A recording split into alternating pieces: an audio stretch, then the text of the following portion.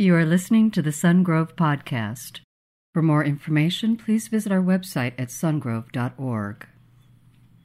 Hey, I'm so glad that we can meet for coffee today. I see I have mine. I'm not sure if you have yours, but glad we can meet today. And if you're joining us here in church or you're online watching, I know you have questions about how to build a love relationship that lasts. And there's a lot of different groups in this room. There's people in here who are not in a relationship right now. There's people in here in the room who have been in a relationship for years, and potentially your relationship has grown apart. And there's people in here today who basically are in relationship, testing it out, but not really sure how do you take a relationship to the next level, or what would God's intention be for how to build a relationship. I mean, some of you wonder, what in the world would a Christian relationship look like? And it's not so much that it would be a Christian relationship, but rather what building blocks did God give us to build a relationship on? Because there's ways for us, even if we're years kind of apart in terms of our connection. Maybe you've been married for years and you're living in the same house as boarders. You do your thing, she does her thing, and you're missing each other, and you're in relationship, but you're lonely in relationship. And our world would say, hope is lost, love has failed, you've fallen out of love, maybe there's a different soulmate out there for you. But God has something better for you, and I want to walk through this issue of a love relationship within the context of Scripture today. If you have your Bible, open with me to Song of Solomon, chapter 8. We're going to look at verses 6 and 7. Solomon says this, "Place me like a seal over your heart, like a seal on your arm, for love is as strong as death." It's pretty strong. "It's jealousy, unyielding as the grave." That's pretty permanent jealousy, isn't it? It says this, "It burns like a blazing fire, like a mighty flame. Many waters cannot quench love, rivers cannot wash it away.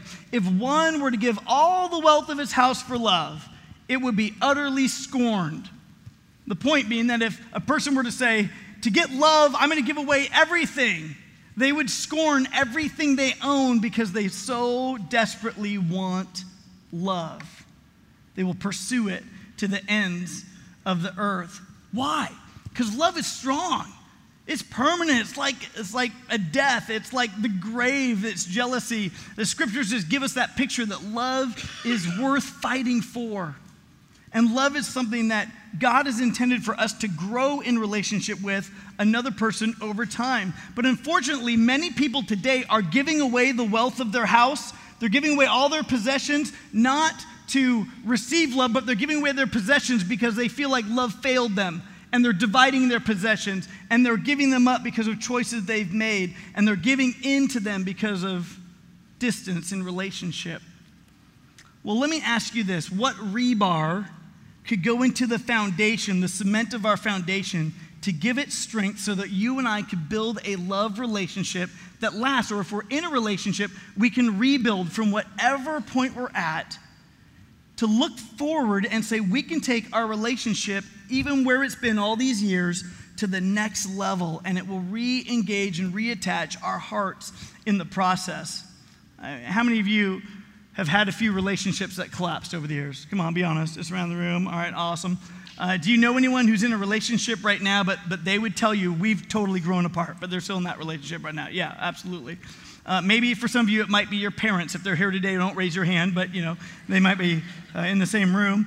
And in your heart, you don't want them to stay stuck there. That's painful for you to watch. And at the same time, you don't want to end up there because you would perceive that would be painful for you. Isn't that right? We want a love relationship that lasts. And we think in this idea in our culture that if we just find the right person, if we could just find our soulmate, then love will last. And that's just absolutely false, because you were created with a soul, and when you die, your spouse doesn't go with you. Your soul is entrusted back to the creator of your soulmate, God in heaven. And there's one relationship there that is significant. But the beautiful thing is, he says, I want to give you a love relationship that can last with a helpmate, not a soulmate. Because what man could bear the burden of a woman's soul ultimately and meet all her deficiencies or all her needs. No man could do that. Amen, men? Come on, help me out here. Help a brother out. Women, on the other hand, what woman can satisfy a man's every desire, every whim, will never age, women, I mean, it's impossible, right? There has to be a soulmate. And the beautiful thing is that God says, let me help you build a relationship with a helpmate that can last and doesn't have to look like the relationships in culture around you. Well, God has given us basically 5 different building blocks of relationship. And I want to look at those here a little bit today. And on your outline in your program, you've got a sheet that's pretty much the same thing on both sides. But I want you to take that out because we're going to draw a little bit today. I'm visual, and so I need some visual stimulus to help me understand this principle. I'm going to, first of all, draw what relationships typically look like as we're having coffee here today. I'm going to draw what relationships typically look like in our culture. So basically what happens is this. A typical relationship in our culture looks like this. If this is 0 right here and this is 100% right here, this 100% would be marriage, right? We would think we would get to that point that these things should grow. And what happens in our culture is this. Physically, we start from 0 and we go to 100% and quick in our culture. That's just the way it works and what it looks like. And in our culture, then, we emotionally get involved in infatuation. You just get in a relationship, those first basically 3 months, off the hook emotions, right? So your emotions go crazy in relationship. And God did intend for that to be part of just that falling in love process, but it's not solely what a relationship should look like. And what happens in our culture is that, well, intellectually, it might be somewhere in here, and socially, typically smaller, because what happens in a relationship is you get involved with somebody and you throw all your friends to the side and you just want to be with this man or this woman, right? Like you get rid of your other relationships just by nature and default, and you want to spend all your time with this person. And then spiritually, you may be somewhere in here just depending on your belief set and your practices. But what happens in our culture is this. Physically, they say if you're going to really be in a relationship and lock it in and be to make it, to keep it, you got to get all physical. Our culture says sex is everything, and they say sex is not a big deal. And it's a conflict in its communication. But because of that, our emotions go a little bit nuts, and here's why. Because we're behaving beyond our degree of commitment. See, the rest of our degree of commitment at this point is right in here. But our behavior in these 2 areas is beyond our degree of commitment, and our own emotions begin to betray us. And so what happens is you can almost always tell a relationship that's in this situation because they start fighting about stupid things. And so you got all this stuff going on here. It's this conflict. And this cycle happens, and the cycle's this. Our emotions are betraying that we're behaving beyond our degree of commitment. So now we're fighting about dumb stuff, and we don't know what to do with that. So we make out to make up. Does that make sense? So we don't know how to relate, so we go back to relating the easiest way we know how, which is making out. So we make out to make up, but that just fuels the dysfunction in our relationship because the rest of these 3 areas over here are stagnant. And it doesn't matter if this is a relationship of a high schooler or 2 high schoolers. It doesn't matter if it's a relationship with celebrities. It doesn't matter if it's your relationship. Given time, this relationship is top-heavy and will collapse because all relationships are built on trust. And trust is generated by the degree of commitment, not just verbal promises, not just saying I love you, but the foundation and the building blocks of trust. And God says, listen, our culture preaches this, but what do we sing in culture over and over and over again? We see a collapse of relationship. I've done a lot of weddings, and let me tell you, oftentimes people who I watch get cold feet at the altar are the ones whose inside their emotions are betraying them because they've built the foundation where their behavior is exceeding their real degree of commitment. They're hoping a decision or a promise or a next step of marriage would fix the deficiency in their relationship. It would just somehow make everything all right. And then a couple years into it, what happens? You watch the beginning of a potential disintegration of relationship. But there's a stopping point. There's a place where God says that we can, even if you're in that situation right now, there's some things you can do to stop that cycle, to begin to have a love relationship that will last. And so let me give you a little bit of that as we begin to talk today and see what it looks like. You need to realize kind of the big idea is this, that trust is the basis of relationship. In those first 3 months of infatuation, you don't have enough information, so a lot of you just trust blindly, right? I'm so in love, he could do nothing wrong. And all the friends are like, nothing wrong? I mean, do you know this guy? You don't even have enough time or information yet to know him. So you just feel like everything's great, everything's in love. I would trust him with my whole life. And if you let yourself go, that's where you're going to end up. But trust is the basis of relationship, and a proper investment in these 5 areas, the physical, emotional, social, intellectual, spiritual, can balance your behavior with your degree of commitment. And God gives us good wisdom in this. So let's take these one at a time as we look through them today. We just need to define, what do we mean by physical? Well, God told us as we look in 1 Timothy chapter 5, we looked at this last week, but he says in verse 1, he's speaking to men, he said, guys, listen, do not rebuke an older man harshly, but exhort him as if he were your father, and treat younger men as brothers, older women as mothers, and younger women as sisters, here's the key, with absolute purity. What's he saying? When you're building a relationship, you treat that other person with a stopping point, with purity. There's a point where you go and you stop. See, Jewish culture would have been a very affectionate culture. They would greet one another with a kiss, much like maybe we know Europeans would do, or people in other cultures. In America, we're like fist bump, handshake, a friend request on Facebook or something, right? We don't totally all know what to do. Maybe it's a hug. But they would greet each other with a kiss, but it would be a kiss that was a pure one, not a taking, striving, mashing kind of kiss.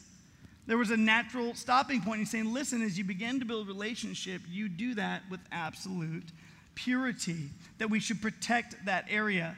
And this is difficult to do, but God is wise, because he realizes that this area uniquely causes a person to potentially behave beyond the degree of commitment. And so he says, you reserve that with absolute purity. You treat that girlfriend like you would treat your affection to a sister. And it's countercultural. And it sounds a little weird. But I want you to understand the why of what God is saying here. He's saying we protect that area. And it's tough. Heather and I, as we were dating, and we would feel all that emotion and that passion, and I just wanted to be close to her, and she smelled good, and she was warm, and my apartment was lonely, and it was more fun to be with her. And just as we were navigating that whole experience of building a relationship and walking through that, there were just these times that I'm like, we got to put some boundaries. We got to navigate this. How do we do it? How do we put some boundaries in to protect this area? And so we came up with a little saying, and it was typically for my benefit because as a guy, I would just get wound up sooner. And so we would get close and hug. We start to kiss a little bit, and then I would just feel, my body I'm a man, just gets charged and ready to go. And so I had to be like, what do we say? How do we call time out in a way that doesn't be like, away from me, temptress! Back off! What do we do? How do we navigate this? And so we came up with, this is the catchphrase, like, if I say this means help a brother out. And it was that I would say, I'm enjoying you too much, which was a nice way to say, I got to put the brakes on because otherwise my ability, my desire is going to try to run past a healthy boundary. And so that was just kind of a catchphrase for us, but we got to do it. Why? Because we're protecting that. Why? If you protect the physical, you give the chance for the rest to grow. But when you don't protect the physical, the rest stagnate. And God knows this. He says, listen, the degree of commitment's got to get all the way up to 100% in these other areas. Then the physical is a reinforcement of the degree of commitment you've already made. So we protect the physical. Second area, emotional. Song of Solomon 2:7. This is a bride who is just preparing right now to be married, and she's saying to all the daughters of the land, all the single ladies in the land, she says this to them, do not arouse or awaken love until it so desires. What's she saying? She's saying, listen, emotionally, ladies, don't cause the bonding that happens until you're ready to bond in marriage. Don't cause this false bonding, this unsustainable attraction that later you have to relinquish. What does our culture do? We're trying to awaken young ladies to be in a relationship in 3rd grade. Little boys are trying to go, she's my girlfriend. Our culture is pushing us from behind, trying to cause a trip and a fall and an injury that God says, I want to protect for you. And so this woman who is just about to be married, she's just entering that first season of marriage, is saying, listen, ladies, listen, do like I did. Don't open yourself and throw yourself wide open in what you read and what you watch and all that you see. Don't aspire all the time that a man would meet all the deficiencies of your life, that a man would meet all your needs, that he would be your soulmate. She's saying, listen, let that part grow over time so you're ready to commit your life to that man. Bonding emotionally happens. It's what happens when a mom holds a little baby. There's a bonding that goes on. It had already started in the pregnancy, right? There's that attachment that's going on there, but as a mom snuggles and speaks to and holds a little baby, there's a natural bonding that goes on. We bond emotionally. Ladies in the room, typically, not always, but you will bond much more quickly emotionally in a relationship than a man. And he will try to bond much more physically, typically, not always, but typically in a relationship than a woman. But they come from two different things, and they cause a conflict. And when we talk about bonding emotionally, the hormone oxytocin comes to mind. The oxytocin is a dopamine reward system that chemically tells us we're receiving pleasure. So you get near somebody and you feel this thing, and the dopamine kicks in because of oxytocin, and all of a sudden you begin to feel like, this is great to be with this person. We are bonding emotionally. But bonding ultimately surrounds itself by how much we trust one another.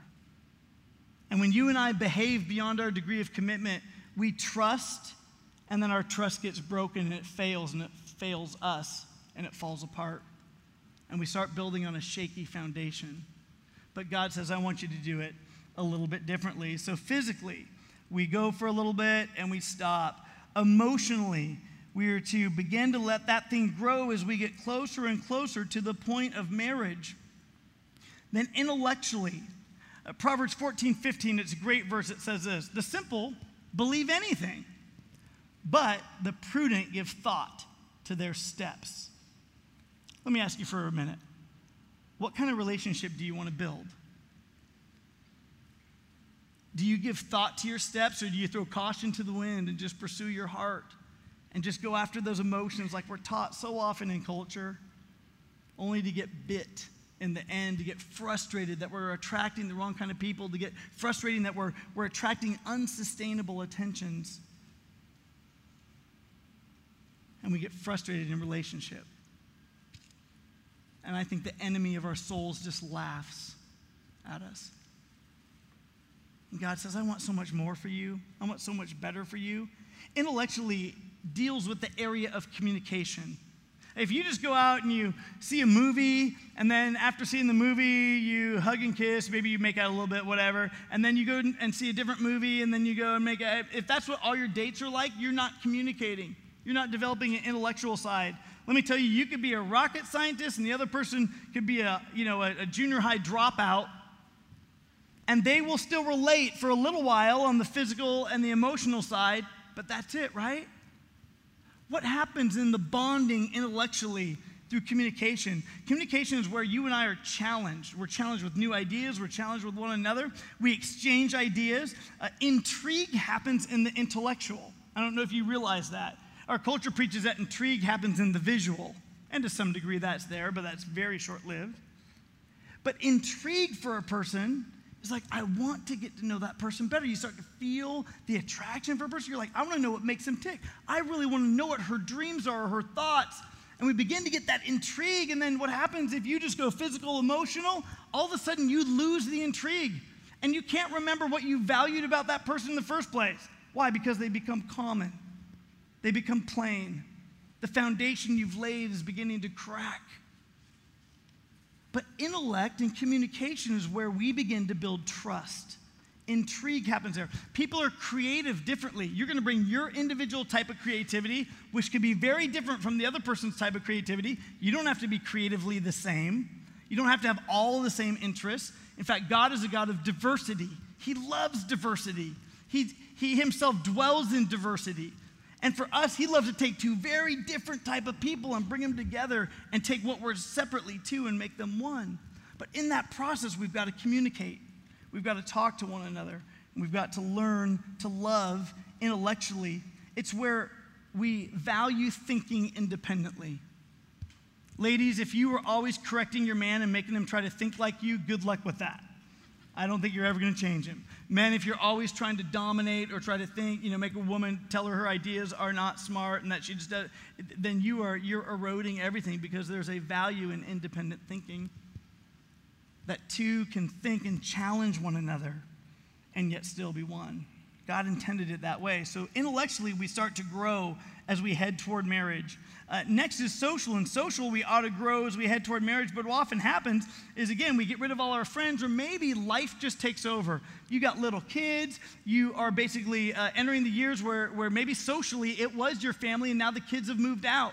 And the parents get in that midlife thing where they kind of freak out a little bit, and they're like, well, who are we now that we don't have kids living in the house?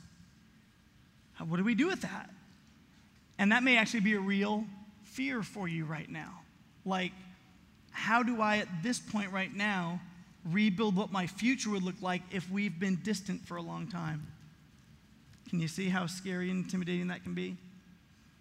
And the enemy wants to whisper, well, let the kids get out of the house, and then just start to be more honest about your relationship and throw it away. And God says, I want so much better for you. I want you to be able to rebuild. So socially, we've got to grow through community. Have people over. Develop some couple friends who are healthy couple friends for you. Couple friends who help you build your relationship, not just value what the culture values. But truly, join a community group. There's something so valuable about going there, mixing it with other people, singles and marrieds and other people, and just engaging with them, because we grow through community. And we need that socially, even if you've been married for years. If you're just starting a relationship, develop couple friends. It'll help pull back the physical, emotional pace. You'll help protect it when you do things in groups or with other people. So socially, we got to keep that going. You might need to develop new adult friendships. You might have little kids and need to develop adult friendships where you can speak in complete sentences. Because the little kids are not just, they're not just coming along and interrupting you every 2 seconds. But you can build a relationship that lasts. And that's why here at Sun Grove, we believe in community. We think we need other people in our lives. And last, spiritually, I've done a lot of premarital counseling on a value system. Religious compatibility is the number 2 thing for a woman, because she can see ahead. She thinks this is going to impact how we raise our kids. This is going to impact what we do on a week-to-week, day-to-day kind of basis. We want a similar religious compatibility. It's like number 15 for a guy. He's like, why? Because typically guys compartmentalize. Well, there's a religious part of my life, and if you're really hot. So if you believe what you believe, that's cool, as long as I believe what I believe, and we'll make it work out. But your spiritual development together is essential. You need to know that other person has a more important, lifelong, first relationship than the relationship they have with you. That they need to love Jesus more than they love you, because if that woman loves Jesus more than she loves you, she will love you like nobody can.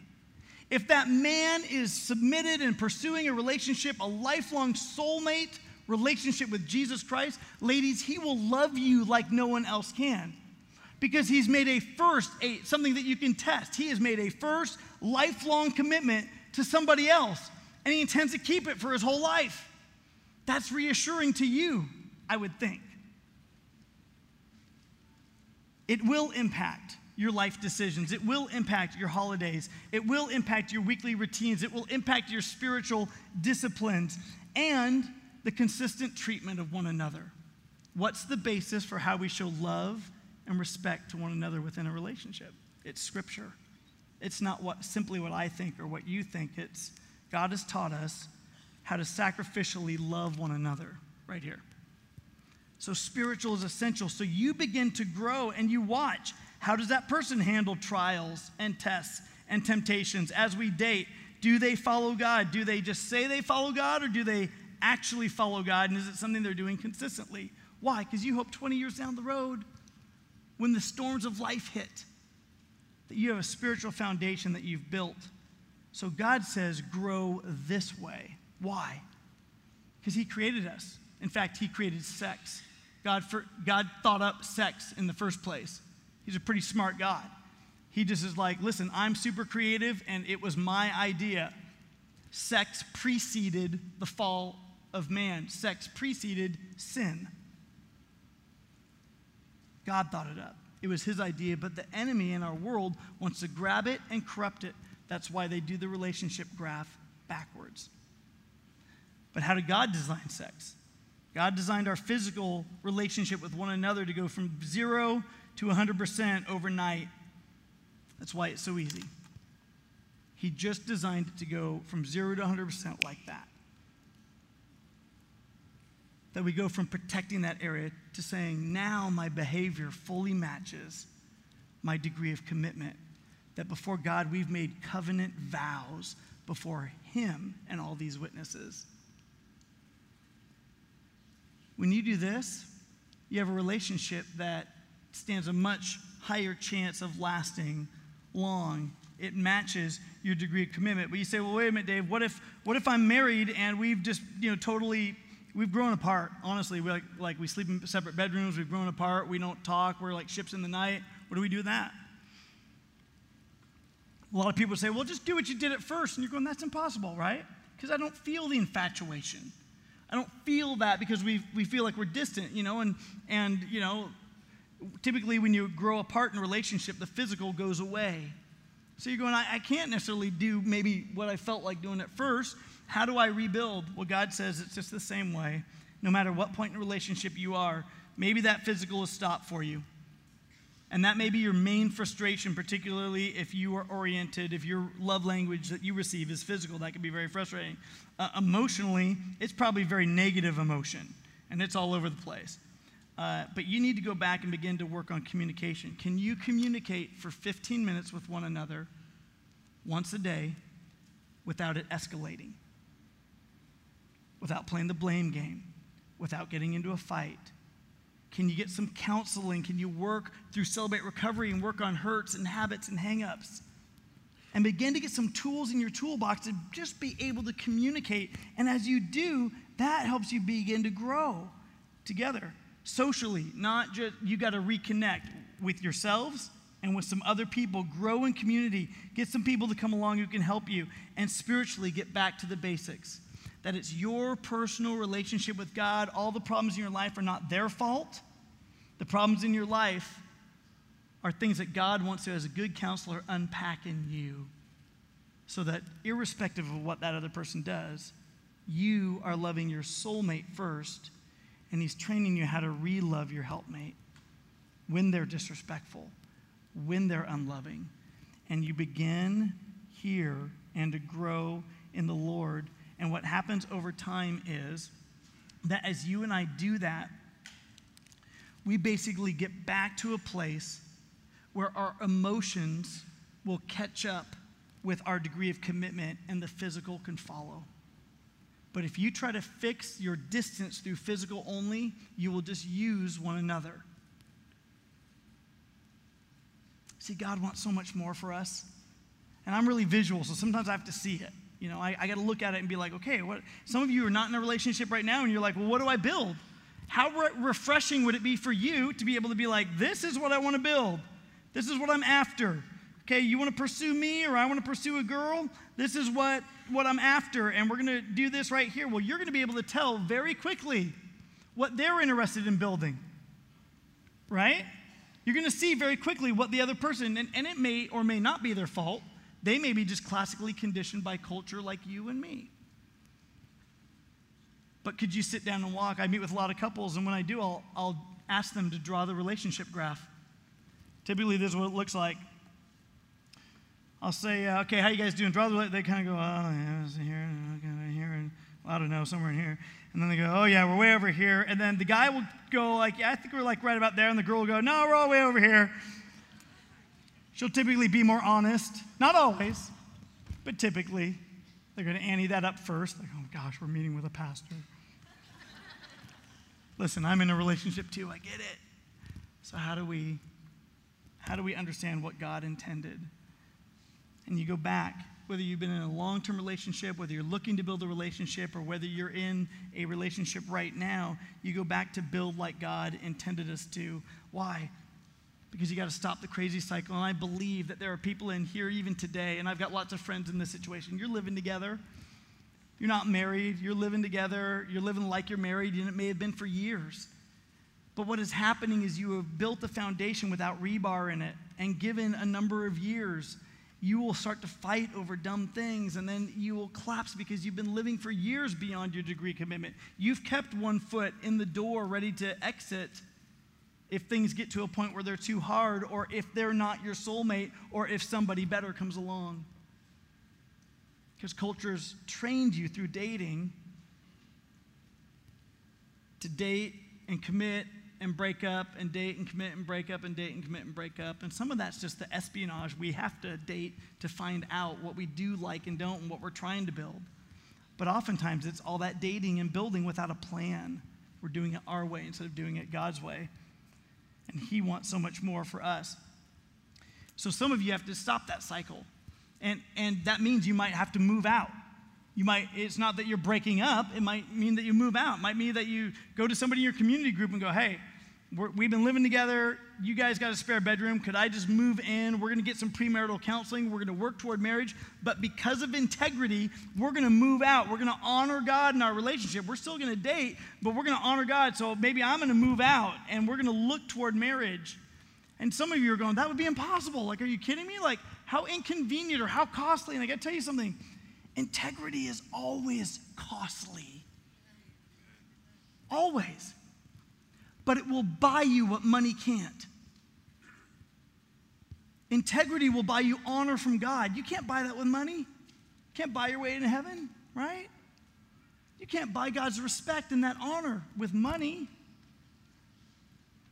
Integrity will also give you respect for yourself and honor with other people, and you can't buy that either. It'll help build trust like few other things can.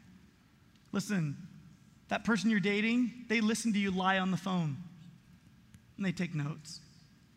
They watch what you do, and why? But integrity is costly, but you know what? It's worth it because it will buy you stuff. How much stronger would a person feel like we're willing to separate? You believe in our relationship that much, and you're going to honor God that much that you would move out for a little bit, and then we would do that, and then we would get married, and then we'd move back in together? Absolutely, because trust is built as the basis of relationship. And a proper investment in these 5 areas will help you behave in a degree that's consistent with your degree of commitment. See, there's something interesting.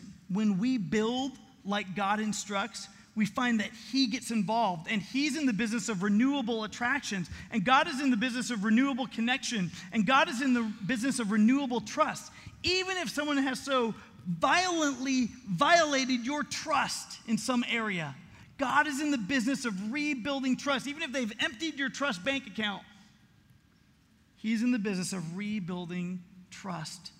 And it has to be a God-ordained miracle, and you have to be convinced that God is involved in that as you rebuild trust. But that's His business. He's in that, and He will do that for you. But we have to cancel several false agreements that we make along the way. Some of you in this room, you're like, I'm single, I'm young, I don't trust myself. I never could get to the point where, you've been in some relationships, and you're like, I don't trust myself physically to be able to say no. I've gone so far, I don't even know how to go back to look like protecting that. And you're just like, I just don't believe I can do that. And you need to just stand against that belief. That's like you sticking your hand out and shaking hands with the devil and saying, I choose to always have a relationship that is built to fall apart. You need to reject that. and say, God, help me. God, help me. I need you. Help me build like you intended a relationship to be built. Some of you need to reject the agreement that you're too far gone. Everything in our world will tell you you're too far gone. There's been too much time. We've been separate for too long. We can't step back. As soon as I try, he or she's going to do, and you're just like, it's just too much. We're never going to get there. And you need to reject that lie and say, God is in the business of bringing dead things to life. And some of you in this room, you're playing the comparison game, and you're looking at the best in everybody else's relationship, and you're watching social networking, and you're trying to see the best of all the things that they do and how happy they look and all that, and you just need to stop playing the comparison game, put some of that stuff aside, and say, I want to build not based on just the experiences we have together, but built on these principles that God gives us in his word. Can you imagine the witness of a young generation in this world who would say, we are willing to move out and build integrity and work toward building something permanent and then get married? I met with a couple in this church a number of years ago. We were not even in this building, and they came to me and we drew the relationship graph, and they said, we're totally top heavy, it's gonna collapse. What do we do? Because we do love each other, but what do we do? Said, stop the physical, go back, rebuild these areas. About 9 months in, he comes to me and he says, Dave, shows me, I bought a ring. He said, we have taken that advice, we stopped everything, and we started to build in these other areas. He goes, I love her more than I thought I ever could. And they got married, they got a little baby, and just wonderful, but I didn't know. They kind of left my office, and it's like, it's now up to you. You have to choose if you're gonna make it work. And they did. Could you imagine how great it would be for couples who spent years being distant and apart, for the rest of your family to watch you begin to take steps back toward each other and to connect really on real relationship, letting the emotional get to the point where it's building trust, and so the physical re-enters the picture. Could you imagine how beautiful that would be and how your extended family would look and go, wow, what happened to you guys? Because they've put you in a pigeonhole, they put you in a box. Can you imagine deciding ahead of time what you're looking for in a relationship? You might be single now, you might be single again, but looking in a relationship and saying, this is what I'm looking to build, so that you can quickly identify the intentions of others and either redirect them for your benefit, or to realize that's all they're looking for, and therefore it's not what benefits me in the long run. And can you imagine how attractive your relationship and how winsome it would be with people finding over and over in this world, they're finding out every single day, they're trying everything, and they're finding out that normal isn't working. But could you imagine watching your relationship at whatever point it is grow, how winsome that would be? And they would be, there's something different about you. And you say, yeah, God taught us some things in here that are making a difference in here. How beautiful and how winsome. What a great witness that would be with relationships in the church because of a relationship with Jesus Christ. When we build like God instructs, we find that he's in the business of renewable attractions and renewable connection and renewable trust. Will you pray with me? Jesus, I'm so aware today as we talk about these things that there is pain in this room. From abandonment, from sin, from selfishness, from loss. And God, I just ask you right now, like a good counselor, to bring hope to the reality of pain. That God, you would say, in the pain, there is still hope. And you are actively involved, and not to give up and not to settle, but God, that you want to bring dead things to life. God, we love you. We thank you for the wisdom of your word. We thank you for giving us just a picture of what a relationship could look like. But it's got to start with that relationship with you. And Lord, I know that in this room there are people right here who've never said yes to you, Jesus. They could try to go do these things on their own, but that spiritual deficit will haunt their relationship. And so, God, I pray today that you would give people courage to make a decision for you, that today you would give people courage to make the right next step. Some people in this room are going to have to break up. Some people in this room are going to have to move out. Some people in this room are going to have to approach somebody that has not been kind to them.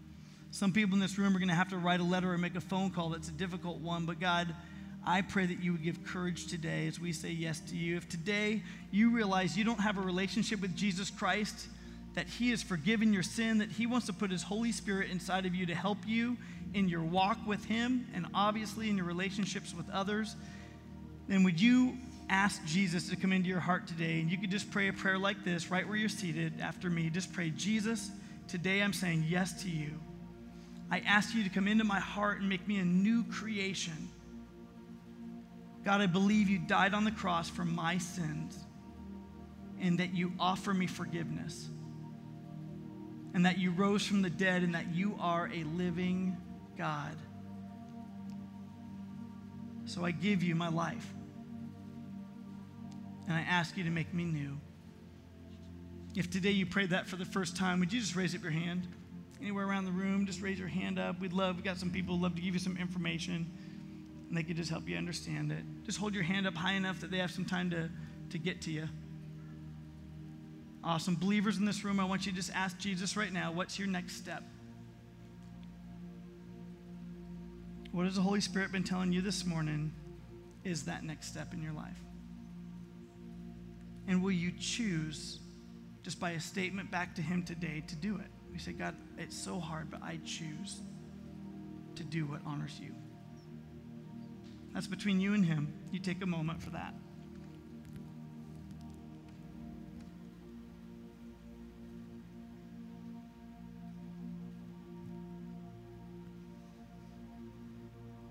Jesus, in this series on families, we want to agree with you that family matters, that there can be life, real life, true life in family. And sometimes, God, we come along and we just jack it all up and we're sorry. And so, God, we come back to you and just say, God, help us rebuild. Give us wisdom. Give us intention. Strengthen us and sustain us. Thank you that you initiated relationship with us. And God, this morning as the ushers come forward, just as we give you our tithes, your tithes and our offerings, I just pray, God, that you would use these gifts to further your kingdom, God, that it would be part of that relationship building, rebuilding process for so many. And that, God, we would just entrust that you are the king over all of our resources. You give us the air we breathe and everything we earn, and we return back to you what's yours. We pray this in Jesus' name. And all God's people said, amen. Thank you for listening to the Sungrove Podcast. For information on Sungrove Church, visit our website at sungrove.org.